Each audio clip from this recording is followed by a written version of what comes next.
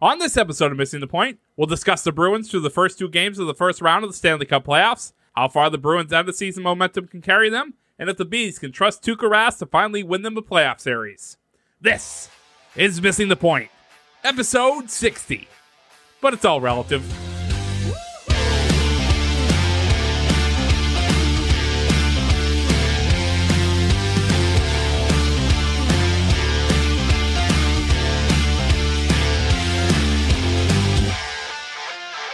Welcome into Missing the Point. My name's Joe Malkin. I'm joined tonight by Mike Marcangelo, Bob Kelly, and of course, our executive producer, Craig D'Alessandro. And we are here to talk to you guys tonight about a little Bruins hockey. The team in Boston that is doing, could we say second best right now? Or would they be third behind the Revolution? But nonetheless, the Bruins are in the playoffs, and they're taking on the Washington Capitals. And the series, after two games, is tied at 1-1. And this was definitely an episode we wanted to get out almost beforehand, but now we get some games to react to here. And guys, it's been two interesting games, to say the least. Game 2 was won on a Brad Marchand overtime goal, 39 seconds into the overtime period. And I think we need to start with the big elephant in the room, because this series very well could be 2-0 in favor of the Bruins. Of course, Washington's a little bit bigger. They're a little bit stronger, but the Bruins are probably more skilled. But the elephant in the room, Mike, is the goalie. We're starting here. Rask. We're going to start here. And there's a reason why I want to start here. I want to work from worst to best, kind of. But with Tuukka Rask, you have Jeremy Swayman, the rookie out of the University of Maine, on the bench, who has played phenomenal during the regular season. We all know that Tuukka becomes Tuukka in the playoffs. And would you say at this point he is already playoff Tuukka? Do you want to start with me? Because I don't know how long I'm going to go, or should we go? No. I want to start with you because I want you to go, because I feel like we're going to not only get some good points here, but we're going to have a lot of good talking points out of this. All right, Craig, I'm glad that you hit record.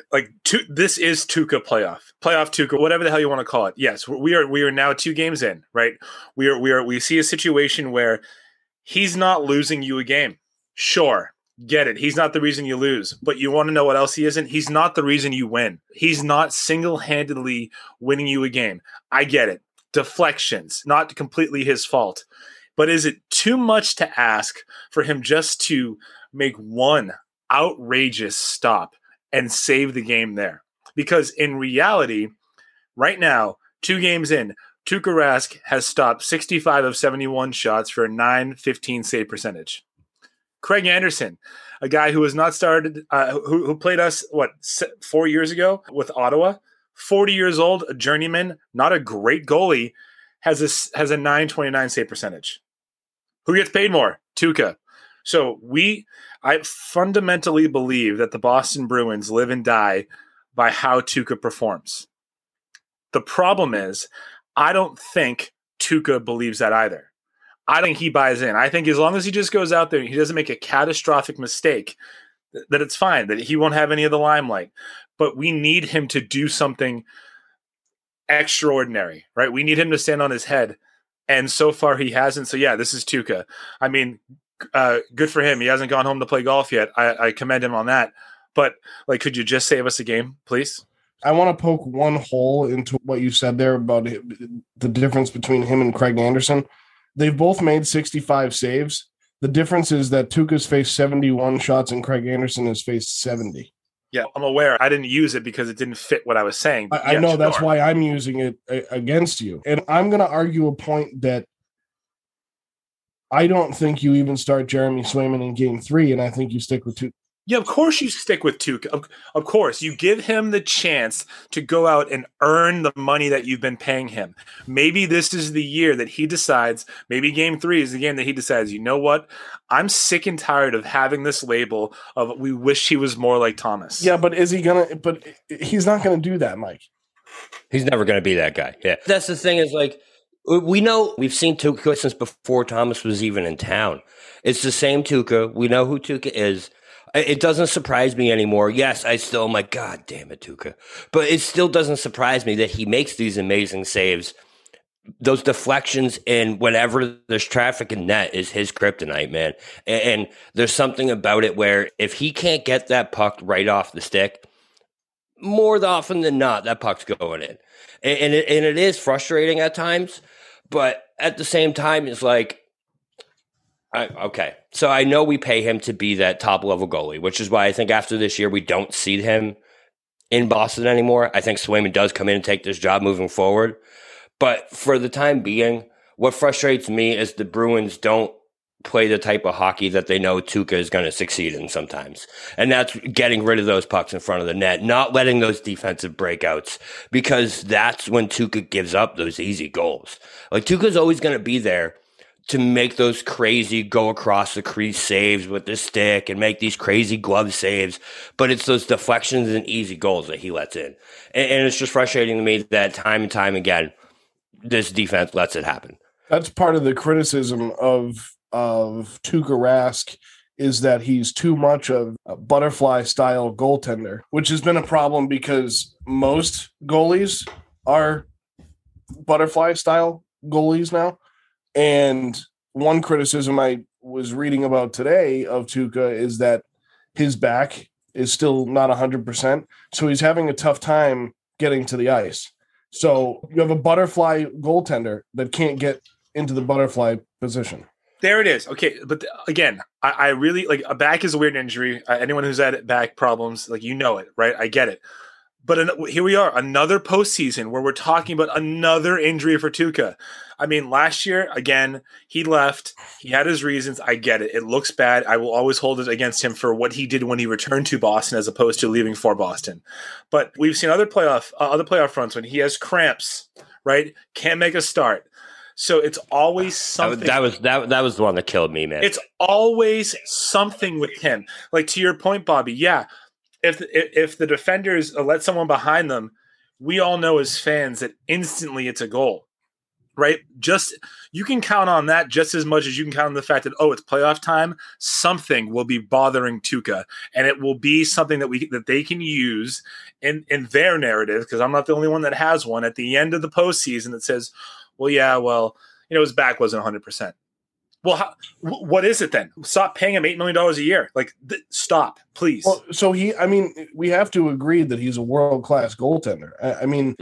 Because he doesn't show up in the playoffs doesn't mean he's not a world-class goaltender. And we're going back and forth on this because, Mike, where you started this segment with how much he's turning into Tuukka, and then you said, well, we got to give him a shot to earn that money. Well, now it's back to, but what reason has he given the city of Boston and the front office to keep putting him out there? The fact that he's a world-class goaltender really is the simple answer, right? But then the next thing I would say is all these people that are calling for Swayman, that want Swayman in goal for Game 3. Well, okay, Swayman's been great. He's been phenomenal. And there's a reason why Jeremy Swayman became the backup goaltender for the Boston Bruins in the playoffs. And it's because of Tuukka Rask's injuries and Yaroslav Halak's bout with COVID. And that's when Dan Vladar and Jeremy Swayman took over. And you're looking at a rookie. When you have this type of situation in sports, I always equated back to the movie For Love of the Game, when Billy Chappell's throwing a perfect game in the ninth inning with 2 outs, and the New York Yankees send up the rookie. Well, why do you send up the rookie? Because he's got nothing to lose. He's not thinking about anything. All he's thinking about is going up there and putting the ball in play. And it's the same thing with Jeremy Swayman. That's for the regular season. When you put him between the pipes in the postseason, how do we know what he's going to give you is better than Tuukka Rask? Yeah, Bobby, I don't want to speak for you, but I don't think either of us are calling for Swayman to start, right? I think.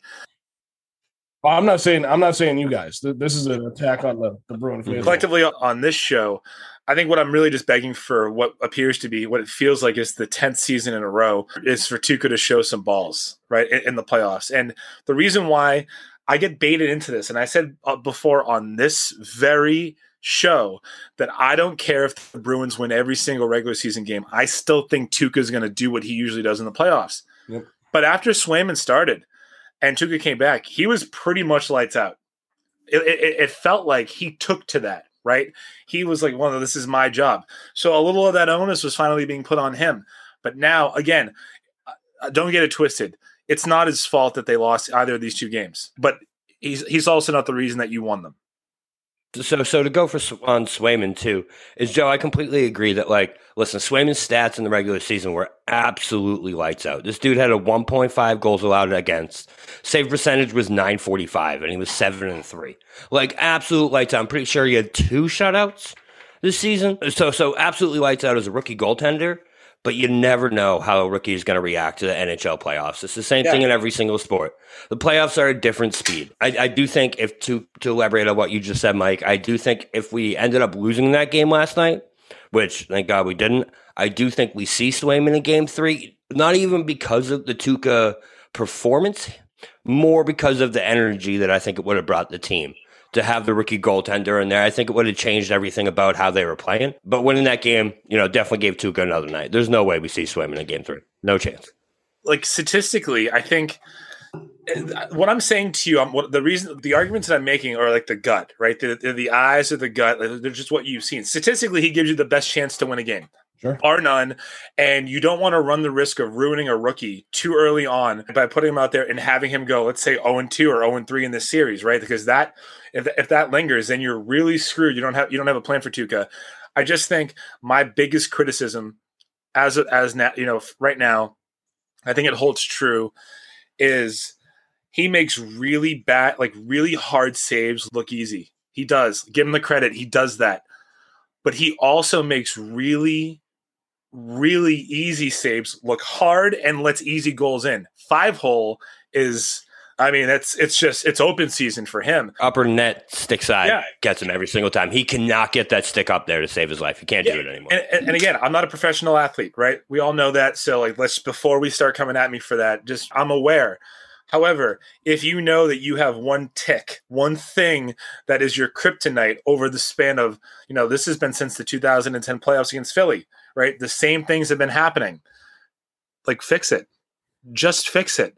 Do something to improve your chances of that not happening again. And from where I sit, he's just content being a guy who's on a team that wins as opposed to being the reason for that team winning. And we've seen that with a lot of keepers in the past, right? Like, there's a lot of goaltenders, Patrick Waugh, Henrik Lundqvist, Jonathan Quick even. He was an animal.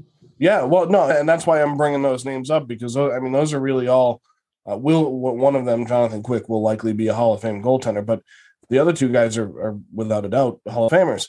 And Tuukka probably is as well. Looking at his numbers right now, the guy in the regular season is .306, 163, and 66. And really, his first full season wasn't until the 2013-14 season, but he was a member of the Bruins starting in 2007, which is amazing. I can't believe that it went that far back. And the year that they won the Stanley Cup, he won 11, 14, and 2 in the regular season. So he was even under 500 behind Tim Thomas. Do you remember what happened the year before, Joe? Yeah, he was a starter for the year before. We were up 3-0 against the Flyers, and then we lost that series 4-3 after being up in Game 7, 3-0. That's 3-0, yeah. This is what he does. This is what he does. Just again, you're probably right. He'll probably be a Hall of Famer. I get it. He's one of those statistical Hall of Famers, right? That Bobby hates, that I sometimes argue for. What I will say, he would be one. He'd be iffy for me only because it's not like. So his stats are really good, and he was on a contending team. He's not like one of those goalies that posted really great stats but could never get to the Stanley Cup. He's now been there twice. Should and it should be more with the teams that he's had around him. He absolutely should at least have. He should have one cup as starting goalie, and there's no doubt about that. You look back at 2013. He played pretty well. Yeah. He played great in that series. We should have had one there. He also should have had one against the Blackhawks. That was he caved. That was the point where the Blackhawks were on a roll, though. You couldn't stop that team. They were a dynasty. Like that was a huge dynasty. But to your point, Bobby, right? Game 7, home ice. I don't care. Yeah. You do superhuman things to stop that puck from going in the net. He couldn't do it. And the thing is what bothers me with Tuukka is, like, I don't want to turn this into absolute Tuukka hate fest, because listen, this man has done a lot. Like, you guys know me. It's hard to get to a championship. It's hard to win a championship. He's been the starting goalie for a team that's been there twice. Okay. Yeah. But it does get to a point where, like, listen, This isn't the Tatum and Brown argument, though. You know what I mean? He's not 23 years old. No. He's not a young dude. Tuca is who he is at this point. And Mike, I completely agree with you on that point. And I think this is, I know we said this before, but this is the year for Tuca to prove it. Because not only do we have his replacement in the wings. You know what I mean? If Tuca leads us to a cup this year, great, extend him, do whatever you got to do. If we don't win it this year, and Tuca does have a letdown getting there, and that's why we end up getting knocked out because he gave up an easy goal in overtime, whatever the case may be, that's got to be it for him. It has to be. It has to be. Yeah, and I mean, you're absolutely right. Not only do you have Jeremy Swayman waiting in the wings, you also have a young Dan Vladar. And I'm not saying that Jeremy Swayman or Dan Vladar are Tuukka Rask, but at this point in time, let's bring it back to 2021. The 34-year-old, he turned 34 on March 10th, again, is an elite goaltender. He is now 1-1 in the 2021 NHL playoffs. As Mike mentioned at the top of this segment, he's made 65 saves on 71 shots for a .915 save percentage.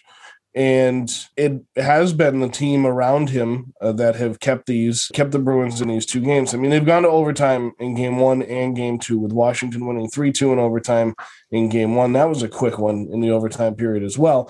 And as we mentioned, the Bruins won last night on a Brad Marchand goal, 4-3. So moving beyond the goaltender, and I guess the final words on that is the same thing that Bobby said. This isn't a Tuukka hate fest. We know that Tuukka's great, but he needs to prove it, because there is a reason why, after Bobby mentioned the 2009-2010 season, there is a reason why they went out and got Tim Thomas and brought him in here to win, because he wasn't ready. And now Tuukka's been in the same position multiple times. And Bobby, you hit the nail on the head. If he can't do it now, it's time to move on. And maybe it's not to Jeremy Swayman, but it's time to move on. Yeah, I think what's most damning about this, right, or what highlights it the most, however you want to frame it, is you can make the argument that he's the reason why in the last couple of years that you've been the President's Trophy winner. Absolutely. Right? He elevates you to such an extent in the regular season that it makes you, it lets you know that he can do it. He has it in him, but he just, for whatever reason, in the playoffs, he just can't. So now's the time to change it. And, you know, it might sound like I hate him. I think if there was ever a year, this is the year that he changes it. Because as you both have mentioned, there is a replacement there. Like there has been never before, right? So there's a young replacement there who it costs a little bit less. They can, you know, the front office can invest elsewhere on the team and start him. And again, now's the time to prove it.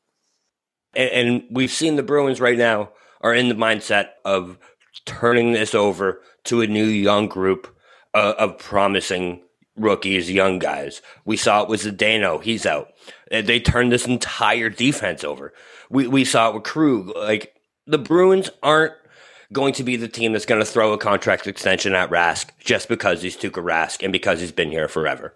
Listen, they don't care. They will bring that rookie goalie in. So just to keep reiterating it, this is it for Tuukka. If he doesn't do it now, he's not going to do it. And what's great is that they do have that, Bobby. They've turned over the defense. They made a trade and gave up a bag of pucks to Buffalo to get Taylor Hall, which has been a great signing. But I can tell you why he's not on the positive side of the performances for me as we move on here. But yeah, no, I mean, and we are going to move on to that because the core that is still around, you know, it's interesting to look at this roster. I feel like Jake DeBrusk has been around for a decade, and he's only 24. Right. And he's still young, yeah.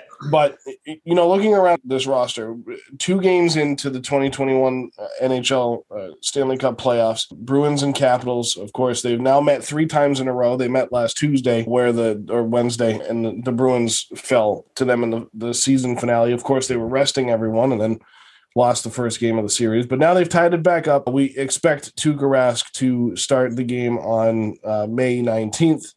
And looking at this roster, Mike, who have been your top performers for the Bruins so far in this first series? I think, you know, so you have to say Jake DeBrusk, right? I think just from the mere fact that, you know, he's 2 goals, 2 points. He's a positive plus minus.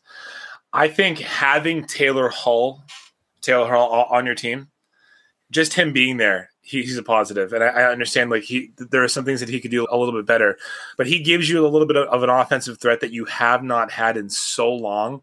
And he's not afraid to get dirty. I mean, he tied the game with just over, I think 2 minutes and 49 seconds left in regulation because he was in the right spot and he did the right things. I also think this is going to sound weird, Marchand, right? What he did last night. Now, if you in real time, when you look at him punching the guy in the nuts, as man, this is just stupid. It's so stupid. You can't do that. You can't. And Mike, you're talking about the guy that was licking people's faces 2 years ago. Yeah, but you're thinking, okay, here's that guy again. Here's that guy that you barely. We love that guy though. Kinda, but last night it felt like he did what he did to get his team back involved because he 100%. Knew that Tuukka was under siege, that the Capitals for the second game in a row came out firing, and the Bruins were kind of flat, which is odd. It was tied 2-2 at the end of the first. It's hard to say, after the fact that they were flat, but they were. So he did the things that he needed to do in order to instigate and to get his people fired up, and that won't show up on a stat line. But I think for that reason that he's in the positives. That game literally had the ability, the game to be a 15 goal thriller, and I think that's where you're absolutely right, Mike. In Marchand being on close to the top of the list, of course, DeBrusk, Nick Ritchie has had a great series so far. Grzelcyk and Pasternak. If you look at the whole roster, even though it's 1-1, there's only 2 offensive players on the Bruins right now that don't have a point, either a goal or an assist, and that's Sean Corelli and Chris Wagner. And Chris Wagner is only playing nine and a half minutes a game, and Sean Corelli is only playing 11 minutes a game in the first 2 games of the series. Which, of course, I look at the other side of the ice, and 43-year-old Zdeno Chara is still playing 16 minutes a night in the playoffs, which we'll get to. But for me, I agree with you, Marchand. I mean, I think in a situation like that, Mike, where you need to, it's like a manager getting himself thrown out of a playoff game in baseball. Yep. Right. It's like, I mean, I can't even pick out an NFL or an NBA equivalent, but that's basically what it is. It's getting your team fired up around you to take the focus off of someone else. And if we're taking off the focus off of Tuukka, I'm okay with that. And I think you two are as well. But it's Marchand, and Mike, you had written down Bergeron as well. I mean, I just think because he has the C on his chest, you have to put him in that conversation. He's scored a goal. He's playing 20 minutes a night, 19 minutes and 59 seconds to be on average. He's playing the third most minutes, fourth most minutes for the Bruins. And that's what it means to be a Bruins captain. And he's putting the team on his back, and while at the same time allowing his teammates, the Marchands, the DeBrusk, to make their impact where needed. Even Taylor Hall in the press conference after the game specifically praised Marchand and his leadership. He was saying, listen, Marchand hasn't been showing up much on the stat sheet. When you're watching, he may not be doing everything that you think he should be doing in that moment, but specifically said it's not all about goal scoring or scoring points.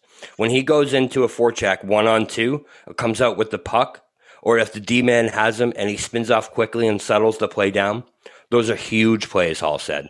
There's no stat for that, really. But we see that on the bench, and we're able to galvanize and come together. So literally just Brad Marchand being Brad Marchand, stats and playmaker and electricness aside, just him being that dirt dog, getting down and dirty, doing that extra, making that extra pass, doing the extra play, brings this team together and brings them to a new level. And you saw, when Marchand scored that goal, there's not a better person on the team to score that game-winning goal. Oh, yeah. This team was so fired up that it was Marchand that got that snipe. Yeah. You saw the Taylor Hall quote where he's like, nah, it wasn't that big a deal. I've been lifting, and Marchand doesn't weigh that much. Like, it was just so perfect the way that it all went down. And to see him jumping into Hall's arms like that, it's just the chemistry on the bench of this team is something that we haven't seen in a while. It's almost reminiscent of that 2011 year because we brought in those reinforcements that we haven't been able to bring in years past. And these guys aren't just good, they're sick. They're playing on a different level, like all three of them. So it's awesome. I agree. It's Marchand. What we saw last night, in game 2 was that is a well-timed Marchand, right? Mm-hmm. It isn't biting somebody, kissing somebody, none of that. He knew that what was happening to him, he took liberties were being taken with him. So he sticks somebody in the nuts. they both got a penalty for that, right? It also showed his teammates that, yeah, we're getting our asses kicked right now, but guess what? We're just going to get back up. And if we have to do that ugly thing to level the playing field, we're going to do it.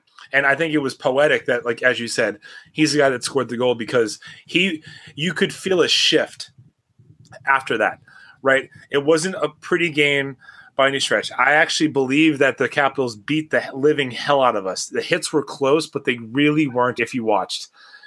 They were absolutely killing us. And Brad just knew what to do. So I think you need people on your team like that to know when to kind of push the boundary or to toe that line, but not cross it so far that you can't come back, right? Because I think even like that Vancouver series, I know we keep going back, there were points in time in Brad Marchand's history with the Bruins where you could, like, as a fan, you say, well, yeah, he was wrong. If he wasn't on our team, I would hate him. Last night, what he did, you want that guy on your team at all times. Yep. He took the temperature of the room, and he knew exactly what he needed to do, and he did it. What's interesting is you mentioned the penalty. So he got penalized, and him and John Carlson of the Washington Capitals lead the series with 4 penalty minutes each. And you mentioned the physicality of this Washington Capitals team, and where you have those leaders, you have the Bergeron, who is kind of the lead by example, and you have the Marchand, who's the lead by doing something outside the box to get his team back into the game. You know, you got to look on that other side and really give them credit, give Washington credit for the team that they've put together, because they're kind of an old-timey hockey team where they're physical, they're big, they hit you hard, and that's got to be something that's going through Bruce Cassidy's mind when he's talking to his team pre- and post-game is, get through this 7-game series. This is going to be the toughest team you're going to play in terms of physicality in this entire playoffs. You know, maybe the best team until you get to Tampa, because this is a very good team and they have a great leader in Alex Ovechkin. But by the way, they have your former captain for the past 15 years. And they also have, you know, one of the better USA hockey players of this generation, and that's TJ Oshie. Yep. So they have a very good team on the other side of the ice. But when you put these two teams back to back and you really put them on the same playing field or ice, if you will, I think the Bruins have the upper hand. And someone else I want to throw into the mix of this conversation is Charlie McAvoy, who I give Don Sweeney a lot of credit right now in this series, just through 2 games. And I know it's early, and sometimes on Missing the Point, we have a habit of being a little too early to the game, Bobby, the Red Sox preseason show. But when you look at what Charlie McAvoy has done in this series, he has an assist in 2 games, but he also has the highest plus minus among any player on the ice. Any player on the ice. Nobody, he's at +3. And there's a reason for that. He's become a very good defenseman. And it's almost like not having Chara on the other side of the ice from him has been a good thing for Charlie McAvoy. He has played very well on the defensive end, and he has bailed out the offense and Tuukka on many occasions already in the series. You know, we were on them last year, and we've been talking about Chara leaving for a couple of years, right? Maybe they held on a little bit too long. I think they did the right thing because they let McAvoy develop to be the defenseman that he needed to be. So now in a playoff game or in a playoff series, you can be down. You know, it can be 1-1, but you have a plus minus at 3.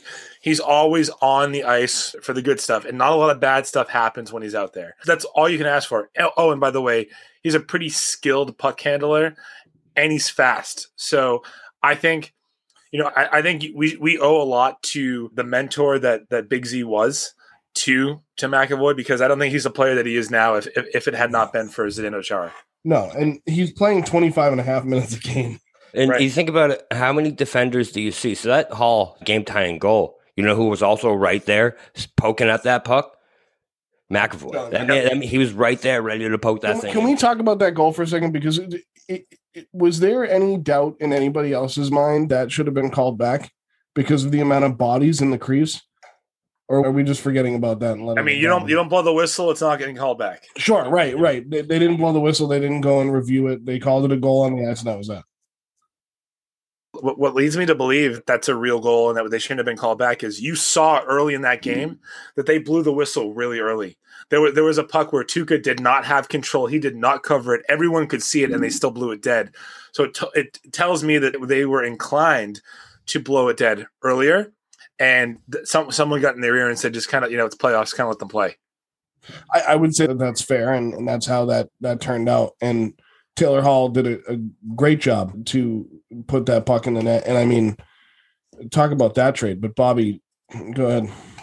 No, that's so I'm going to go right off of what you just said, because that was one of my other guys, is Taylor Hall. Just having him here is such a big difference on this team, man. I put it in Discord chat a few times. The difference that he's had on David Krejci, the difference that he's had on Craig Smith, just the chances these guys are getting, the amount of offense that we're generating is unbelievable. I want to go back and just shout out Mr. Cassidy Mr. Sweeney for making that trade, because that has to be one of the best deadlines we've had since 2011. Since we brought in Horton, Kelly, and to a lesser extent, Thomas Cabriolet to this team, it's been the same type of production that this team has with these three guys. It's been Hall, Smith, Riley, Lazar, and we got all these guys for a bucket of balls. And it just is such a good trade, and turned this team into what we see right now, into a team that, listen, they got outplayed these past two nights. Oh, for absolutely sure. Outplayed. Yep. Like 100%. And the fact that we're going back to Boston 1-1 just shows the mindset that this team has right now. Like, we could have won both those games easily, and we got our asses kicked in both of them. So it's just a different mindset this team has. And, I to go back to Tuukka, I hope that Tuukka doesn't end up being the one to kill it, because I really like the feng shui. He won't be. I love everything about this team, the lineup, the way they've been flowing for the past few months. Like, even in games that they're down, I don't know if you guys remember this regular season game against Buffalo, but we were down, I think it was 5-1 going into the third period. And they came all the way back. Yep. They ended up losing 6-4, but it was just unbelievable, the fight that this team has. So I love the swagger this team has, and I think Taylor Hall is a big reason. Yeah, there's no shame in losing, but there's a lot of shame in not showing up. Tuukka. So what's interesting about Taylor Hall is he's been in the NHL since 2010, was drafted by Edmonton. We all remember it because everybody was talking about the Bruins trying to get this Taylor Hall kid out of Calgary, Alberta. And it's just interesting that they've had to wait 10 years, 11 years to finally get him on this team. And he's such an interesting personality, because if you're listening to this podcast, you don't know the Bruins, you don't know Taylor Hall. Taylor Hall has he's kind of underperformed his entire career, except for the MVP season when he won the Hart Trophy in 2017, 2018. Yeah. So I think one of the big things with this kid is that everybody thought he was going to be the guy when he came into Edmonton, and Edmonton wasn't good enough at the time. And obviously they had the first pick in the draft, and he just never became the guy. And he just kind of puttered out in Edmonton, goes to New Jersey, plays 4 seasons, ends up in Arizona, then Buffalo. And now he finds his way east to Boston. So he's kind of just been making his way south and then east again. So with the way they acquired him and the team that they already had here, there's no reason for Taylor Hall to be the guy.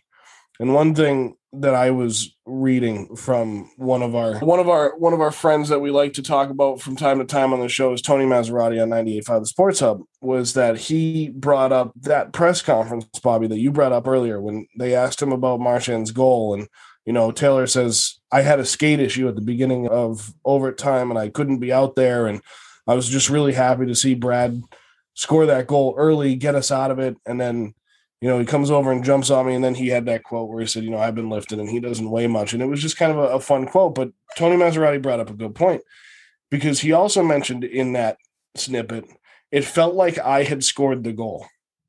He was on the bench and the team scores to win a playoff game in overtime. And they come over to the bench to celebrate as a team. And Marchand just finds the first guy, and it's Taylor Hall. Yep. And he dives on him on the bench. And now, to me, and based on everything I've read, seen, watched, heard, that is Taylor Hall understanding that he does not need to be the guy. Yeah. That is him understanding that he is just part of this team. So, Bobby, you said it perfectly. That trade deadline, they went out and got guys they knew that they could get for nearly nothing and pulled it off. And every single one of them has been playing well here down the stretch. And it's worked out. I think with a shorter season and the teams that they've been playing, I think that's helped as well. But one guy you mentioned was Curtis Lazar, who in 2 games has an assist, 1 point, obviously. But on the season, he played in 17 games, had 2 goals, 2 assists. He was playing 12 minutes a night. And those are pretty good production numbers for a guy that's playing 12 minutes a night, 13 minutes a night. So, Bobby, I'm with you. I like this lineup from top to bottom, offensively and defensively. And prior to this season, when everybody was up in arms that Zdeno Chara left, I think this is where I make an attack on the city of Boston and its fans. I think that this city holds on to guys too long, even if it's for the right reasons. And it's interesting because we didn't see that when the Angels let go of Pujols the other day, and he had been there for 10 years. Different situation, much different situation. He didn't win him a cup. I understand that. But I think, Mike, you said it earlier in the show, I think Zdeno Chara leaving was one of the best things for McAvoy because it was time for that to happen. And who knows? I mean, Chara's doing great with Washington, but he may have held the Bruins back. I'll say it. Just throw it out there. I mean, I won't go that far. I will say that based on what he signed for in Washington, that's why it surprised me that he wasn't here. Right. Sure. But, $795,000. However, it wasn't that he was asking for the world. I think that was the shock. But yeah, listen, he's not young, man. And like his best days are far behind him. We get it.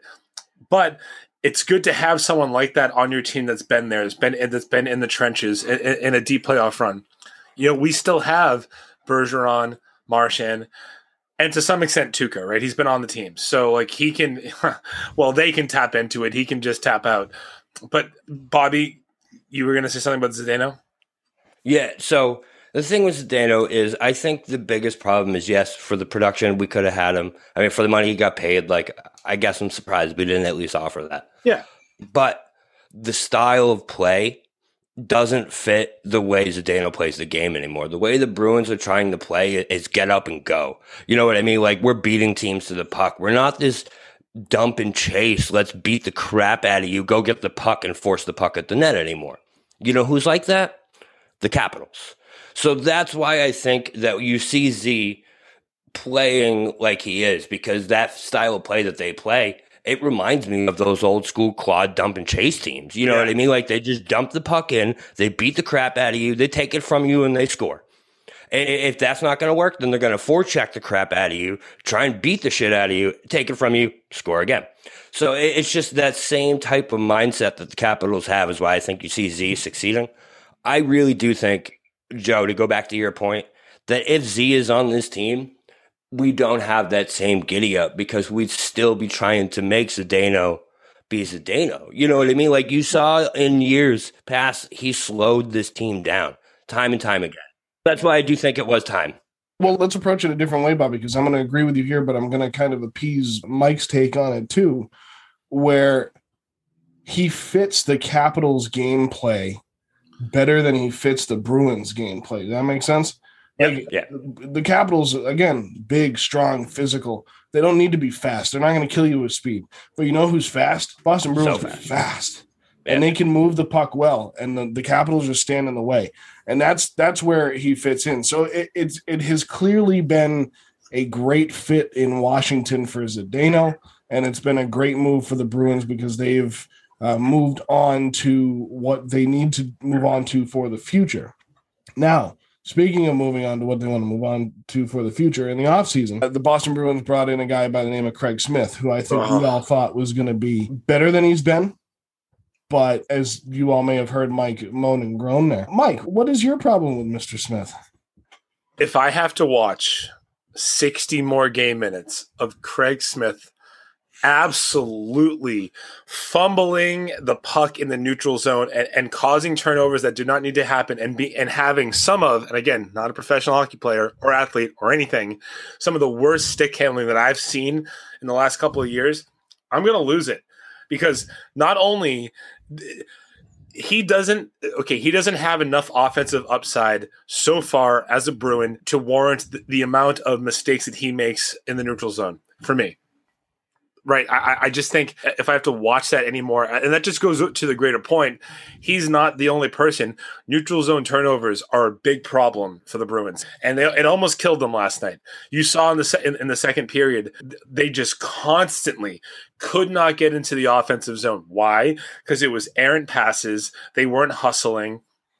But the leader, the flag bearer of that movement that was happening last night, in my opinion, was Craig Smith. So I'm out on him. Out.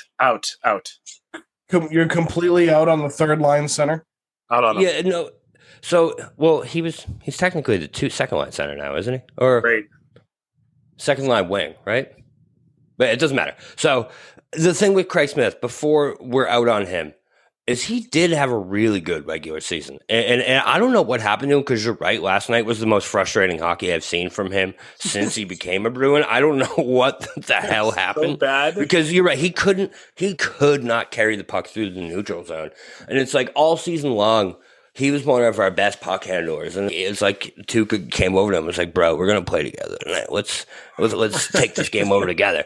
But no, the other guy who's been driving me nuts, and he was until last night, honestly, was Charlie Coyle. Before that one play he made last night, where that wraparound was textbook. That was amazing. That was one of the best wraparounds I've seen since I played like NHL hockey in 1994, like the video game for Super Nintendo. Like that shit was perfect. But before that, man, he's been struggling. He was my guy that I was thinking about bringing up the entire time. So far in the playoffs, I think he's minus. I think he's like a -2 so far in the playoffs. He was driving me nuts until that goal last night. Hopefully, he redeemed himself. They actually ended up demoting him, I'm pretty sure, down to the third line before last night. They put DeBrusk up on the 2. But I hope he steps it up going forward. He was my biggest disappointment going into last night, without a doubt. That and the fourth line. If you are in what was it? It was 13 games 54 games for the Bruins. 19 goals, 32 assists. 13 goals, 19 assists, 32 points. It's pretty good offensive production, right? You cannot forget the fundamentals of the game that you play and are paid very well to play in game 2 of a series where you're being outplayed. You can't do it. And again, go back. It's now Wednesday. Go back and watch Monday's game, and you will be as equally as frustrated as I was in real time, just watching him in the neutral zone, just lollygagging, handing off pucks. It was offensive. It was offensive for someone who's never skated in a professional manner or in an amateur manner. Can't do it. But if I could, I wouldn't do that. When you look at a guy like Charlie Coyle, who's -1, and has been demoted, Bobby, he's probably my guy too that's been the most disappointing, because he hasn't completely lived up to the hype when he came into this Bruins team. But I still, I know we've kind of been negative Nancy's on a few guys here tonight. Regardless, I think this team can take this series. It's going to go 6 or 7. They're coming back to Boston for 2. What I really want to see, and this will be the first and only mention of the state of the world, what I really want to see is them take this series and come back for game 1 of the second series with a full garden. Yeah. May 29th is when it opens back up. And I'm not sure when the second series starts, but I know that game 7 of this series against the Capitals is on May 27th. So regardless of when that series starts, if the Bruins are there, they're gonna play in front of a full garden. No crowd like a full TD Garden crowd, man. There is no crowd like a full TD Garden crowd. No, there isn't, especially for a Bruins game. A Celtics crowd is pretty good, but I would say that the Bruins crowd is probably currently the best in Boston. Yeah, we're hockey town. We are a hockey town. That's what happens when you're this far north. So, guys, we're 2 games in. It's 1-1. They're coming back to Boston for games 3 and 4. They'll head back to Washington for game 5. And if necessary, Boston for game 6 and Washington for game 7. With the way these 2 games have gone, I know there's a couple of variables, especially with the goaltender. What do you guys think? Yeah, I would just argue that Tuukka's not a variable. He's a consistent. He's a constant. You know what he's going to do. What I will say, which is interesting, right? Like I didn't know this until I started doing a little research for the show, is that we've now seen 11 consecutive Bruins Capitals playoff games decided by a single goal. 6 of those have gone into overtime. So there's not going to be a 5-0, 3-0. This is all going to go, 5-4, whatever it might be, and. I think if we can sneak out, if we can go back to Washington up 3-1, that's amazing. But I do see this.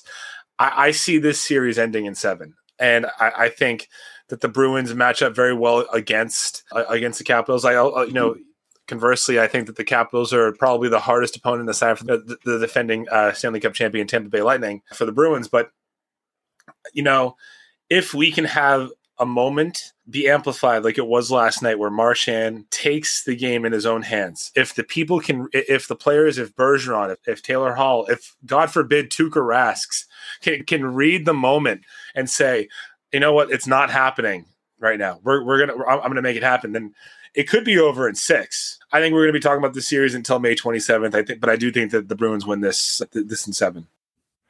So, Bobby, what do you think of this series?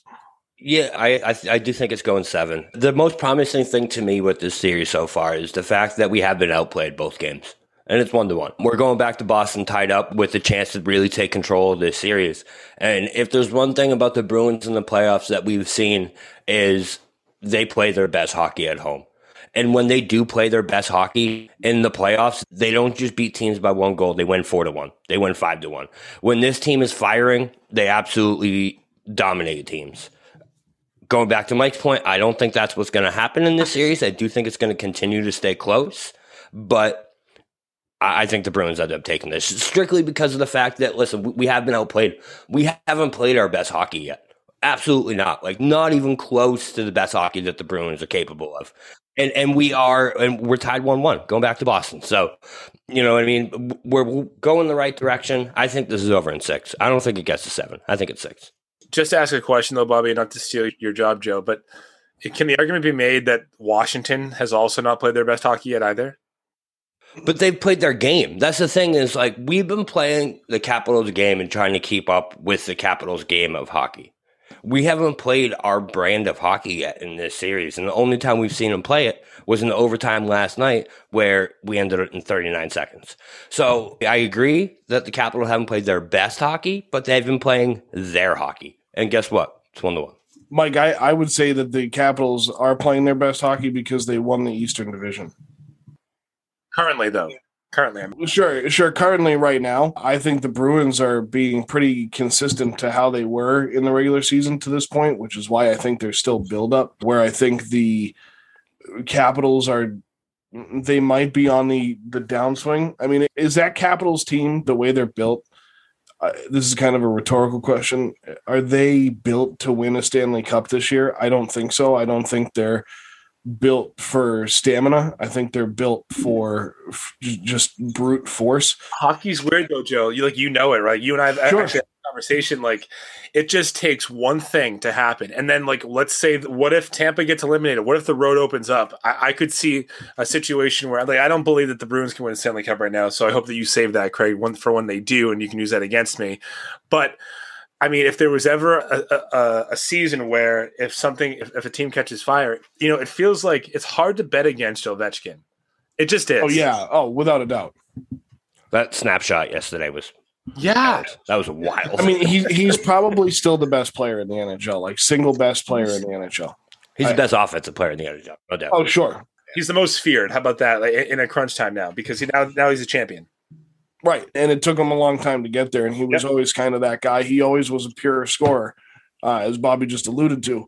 But one other thing I want to point to is the fact that I know that these teams play each other a lot during the regular season, but the way that the season was formatted this year, they played 8 games against the Capitals in the regular season and were 4-2-2. So they picked up 10 points against this Capitals team that ended up finishing first in the East. So I think it goes 7, Mike. I'm with you, and I think the Bruins take this. And I think we're kind of being homers in that way. But I think after last night, what we saw, I think Bobby is absolutely right. They haven't played their best hockey yet. They're coming home for 2, and there's probably no better team at home in the NHL than Boston. And even with the amount of fans that are going to be there, that place is going to be rocking. This is the thing, man. Like earlier in the early playoff series, right? Everyone on the Bruins, they tap into that extra gear. They all do more than they actually can, and they play better than they normally are to get them to the Stanley Cup. And then when they need, again, it sounds like I planned this, but then when they need their goaltender to do the same thing, that he can't do it. So I will not be surprised if the Bruins get to the Stanley Cup, if they win every series in 7, and then they get there and they're all gassed because they've done more than anyone thought possible to get there. And now their silly putty goalie just does what he always does. So I don't think we're homers though. I mean, listen, 2 out of the last, what was it? 2 out of the last 7 years, or 2 times in the last decade, the Bruins have been President's Cup winners, President's Trophy winners. They're a really good team. And Cassie's a really good coach, and Rask is a really good regular season goalie. Let's just see what happens. I think in the first 2 series, like you always do, you see that the players in front of Rask do more than they are normally capable of to get them to the next. And when they have to turn back and rely on him, they can't. So that will be their downfall again, is my prediction. I know it's glass half full, but Mike believes that Tuukka needs to stand on his head. Marchand needs to start stick checking guys in the cup. And the young guys need to keep producing, and Bruce Cassidy needs to keep being the coach that he is.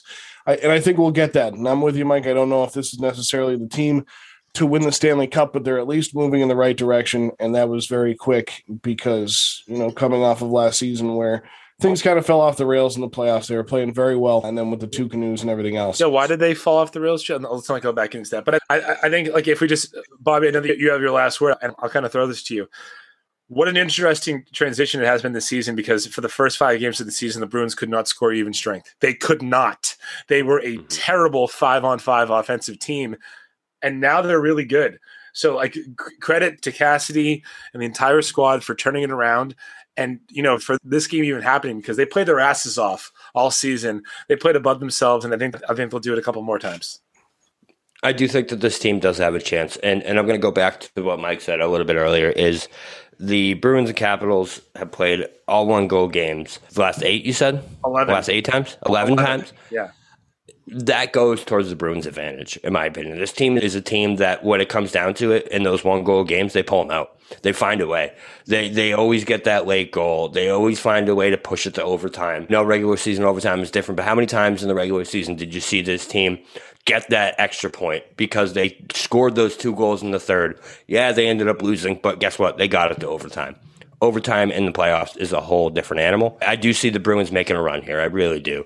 I think right now we're at plus 1,100 for the Stanley Cup champions, and we are, and I think that's like 6th or 7th in the league. I think the league is sleeping on the Bruins, and I do think the Bruins really do have a chance to make a run here. Just like we said, because of this, the makeup of this team, it really does remind me a lot of that 2011 team, where it just feels like they're a hockey family. They're a team that they don't have Tim Thomas. I know. I get it. Just a goaltender. They don't have a goaltender with balls. How about that? Like, never mind Tim Thomas. Don't know, but we don't know that. That's not true. We don't know that, Mike. We don't know, because Swayman could, and we haven't seen that yet. And what I hope, though, is that the rest of the team just has enough balls to get them through, because in years past, man, they haven't had a supporting cast like they have right now. You know what I mean? Like, listen, I know Kevin Hayes is awesome, or, all these guys that we tried to pick up in the past that were our trade acquisitions. Listen, they're not Taylor Hall. Jerome McGinley. Mike Riley. They weren't. Yeah, but Jerome McGinley was on the back 9. So was Rick Nash. Like, all these guys that we got that were supposed to be our new second wings, right wing. Jaromir Jagr. Even him, he was 50 when we got him. Granted, he's still playing hockey at a high level, but like, it's a different team this year. The makeup is different from top to bottom. So I really do think this team has a run in them. But like Mike keeps saying, it goes as far as Tuukka can take them. And I hope that the rest of the team can overcome that Tuukka factor. This team might have a run as long as the goaltender doesn't get the runs. Go ahead, Joe. Oh, boy. Ooh, that was a good one. I like that. That was good. We're going to end it there. We've talked about the Bruins at length at this point, and you heard it here first. Bobby thinks they're going to win the Stanley Cup. So after we've effectively ripped Tuukka Rask a new one, and hopefully he can stand on his head, we know he'll listen and he'll prove Mike wrong. And if not, what's that?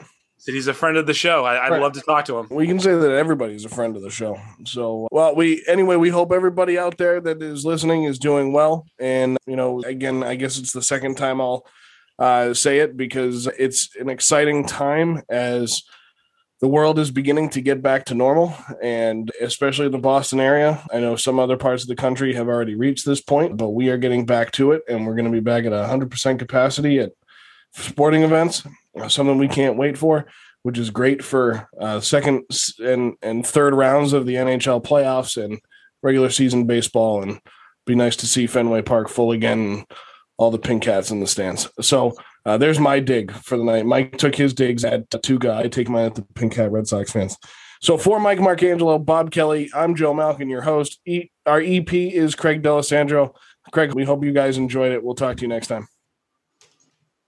Welcome to Ringside with Ray and Prince. My name is Ray Leonard Jr. Oh, is that the set? No, that's just my dad. My name is Prince Daniels Jr. Daniels again with a big home touchdown. On this show, we come to humanize Athletes, entertainers, business executives. We're going to see what makes them tick. Tuesdays, 10 a.m. Pacific time on Spotify, Apple, Amazon, and wherever you get your podcasts. We'll see you there. Peace and power. Electricast. Electricast.